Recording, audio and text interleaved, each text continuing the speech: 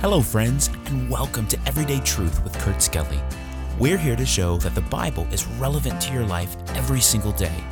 We're so glad you joined us here for the conversation as we go verse by verse through the book of Jeremiah. Our series, The Hard Truth, is looking at this Old Testament prophet's messages of sorrow, judgment, and hope. Now, let's join Kurt for today's episode. Hello, friends. Welcome back. Appreciate you joining us today. Jeremiah chapter 7 and verse number 25 is where we'll begin today. We are on the stairs of the temple.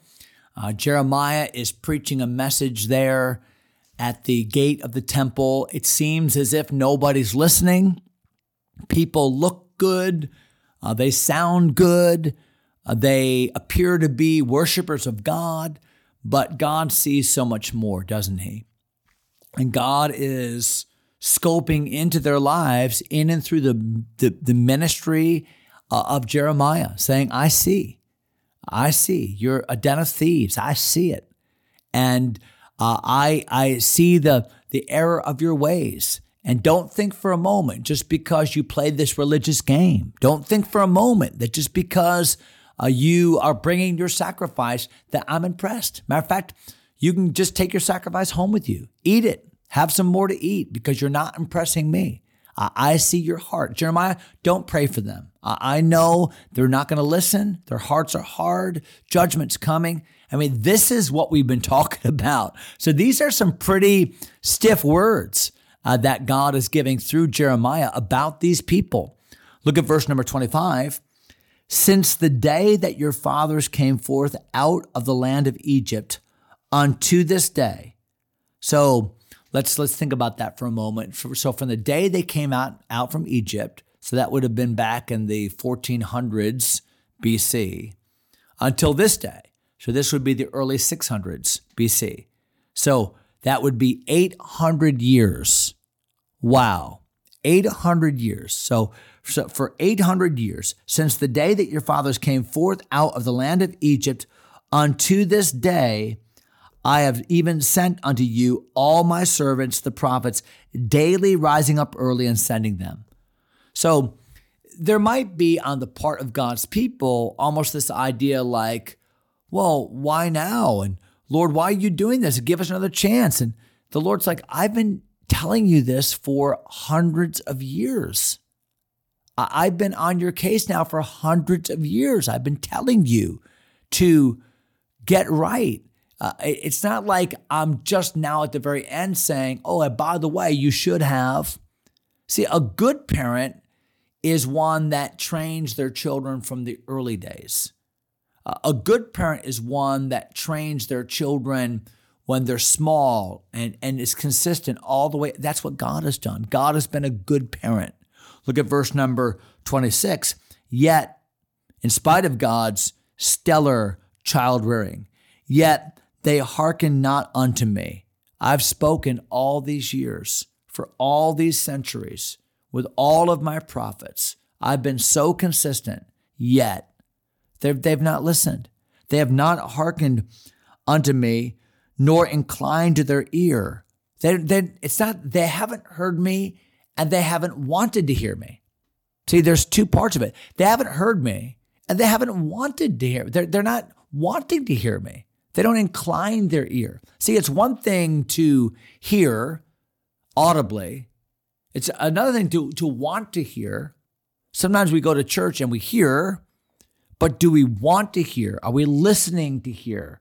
Are we bending our hearts to hear? Is there an inclination to hear? That's the point.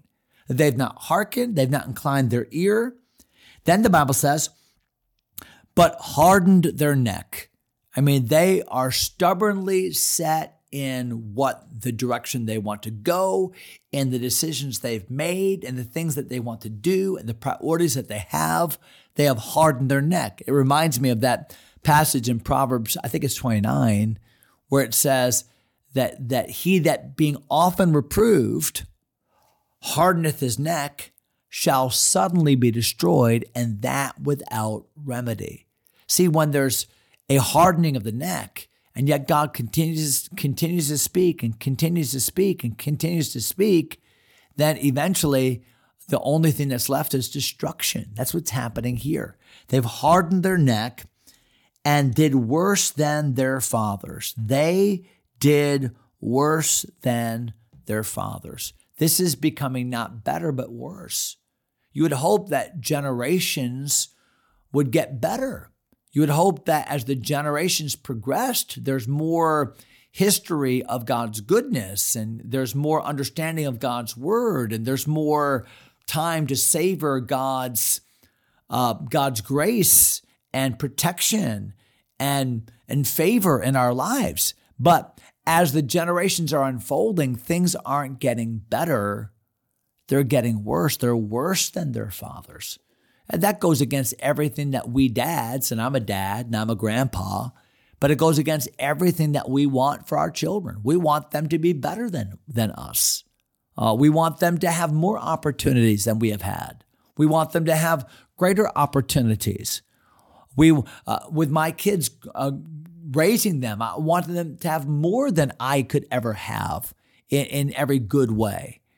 And why is it that in so many cases, we want more for our children in all the physical areas? Like I want them to have, I don't want them to struggle like I did, or I want them to be a better student or a better athlete or a better whatever than I was. And yet when it comes to what really matters, and that is spirituality, sometimes that's our greatest failure of all. A desire for our kids to know God better, to serve him more, to more be deeply affectioned toward his word and be closer to him in prayer. These ought to be our desires. And yet the Bible says in this generation that the kids were worse than their parents. Now you do that for a few generations and you've got wholesale apostasy on your hands, don't you? Because all it takes is 2-3 generations for a great-grandchild not even to know the faith of his great-grandfather. That's how the devil attacks best, by the way. He attacks best generationally. Because Christianity, in theory, is only one generation away from extinction. That's why the Bible talks about the end of the Old Testament, Malachi, that the hearts of the children, the hearts of the fathers, they weren't connected. And that's a dangerous thing because when Christianity can't make its way into the next generation, then it becomes neutralized and then forgotten. And we can all tell stories about that. Ever wonder why the Bible talks about influence onto the 3rd and 4th generation? Because that's generally the influence that a person has physically in their lifetime. That I'll know my grandkids. I have grandkids now. And I'm hoping that I'll know my great-grandkids. I'm hoping I'm young enough and healthy enough that when my grandchildren have children, that I'll know them. My parents, my dad and mom, they know their great-grandchildren and they have influence. And that's a good thing. But is it a good thing here in this day? Because the Bible says that the children were worse than their fathers. Verse number 27, therefore thou shalt speak all these words unto them, but they will not hearken to them. Thou shalt also call unto them, but they will not answer thee. So this harkens back to what God had told Jeremiah at the very beginning of his ministry. And this is very similar, by the way, to a message Jeremiah preaches in chapter number 26. Some people think it's the same message, just re-recorded. But whatever the case, God told Jeremiah, you're going to preach the truth. You're going to tell them the things I tell you to tell them, but they're not going to listen. You're going to call out to them, but they're going to disregard you. They're just going to walk their way. That's a very frustrating thing. When you call out, people don't answer. They don't respond. They don't listen.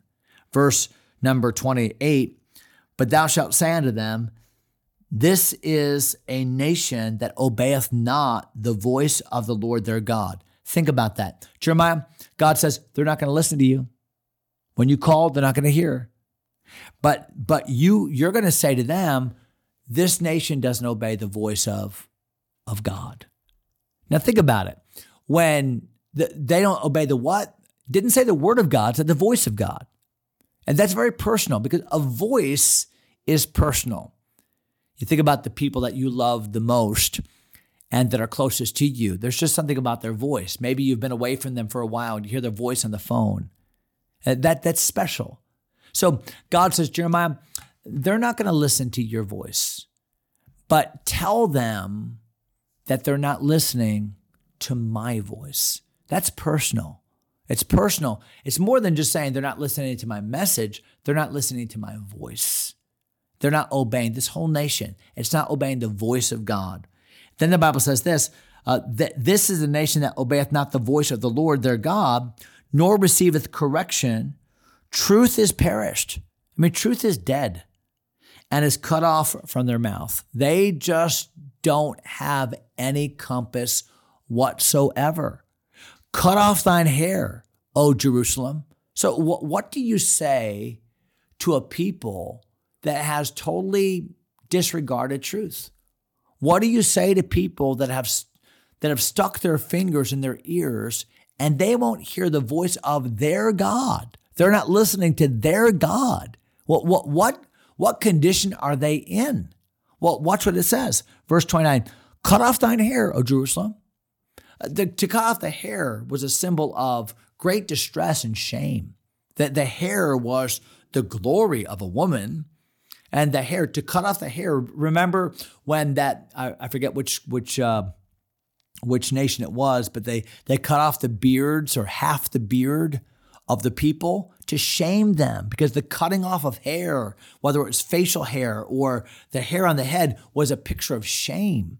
If a Nazirite, for example, who took the Nazirite vow was not allowed to cut his hair, if in some way he desecrated his vow, then he had to shave his head as a symbol of shame. So what is God saying to a people that have said, God, we're not listening to you. God, we don't want you. God, your voice doesn't matter to us. What God says to them is, you better just cut off your hair in shame. What a shame. Cut off thine hair, O Jerusalem, cast it away. Take up a lamentation on high places. The Lord hath rejected and forsaken the generation of his wrath. It's too late. The children of Judah have done evil in my sight, saith the Lord. They have set their abominations in the house which is called by my name to pollute it. You've even brought your idolatry in your heart. You've brought your idolatry into my house. There's nothing sacred for you. You traipse into my house, act like you're worshiping me, act like you're giving to me, act like you're singing to me. But what you're actually doing is just importing to my house the things that I hate. Look at verse number 31. And they have built the high places of Tophet. That would be a place of fire, a fireplace. They have built the high places of Tophet. A high place was a place where they'd worship false gods, which is in the valley of the sons of Hinnom. We would call that Gehenna, the valley of Hinnom, to burn their sons and their daughters in the fire, which I commanded them not, neither came into my heart. What happens when we are so away from God? We are so devoid of his truth. We have so turned our backs on his ways. Well, what happens? We get to places that are unimaginable, like these people who are willing, in honor of their false gods, to offer their own children in sacrifice. Like, how does a nation get to the place where abortion is okay? How does a nation get to the place where it's all right just to kind of let your kids go and let other people raise them and let other people? How does that happen where people don't have this natural affection even for their own offspring? And they were offering them as human sacrifices. God says, that never came into my heart. That's what happens when we leave God. Boy, we do things we never thought imaginable. And that's exactly what happened here. What's the answer? The answer is run to God, get right, amend your ways, amend your doings, listen to the word of God, listen to the voice of God, ask God to search your heart. Don't make the mistake that this generation made to their own destruction. That's it for today. We'll finish up the chapter. We just got a few more verses. I probably should have finished it today, but for sake of time, we'll just stop there in verse number 29. Hope you join us again next episode. Until then, God bless you, my friends. Thanks for taking time to listen. If you enjoy Everyday Truth, go ahead and subscribe to the podcast or share it with a friend. Until next time, God bless.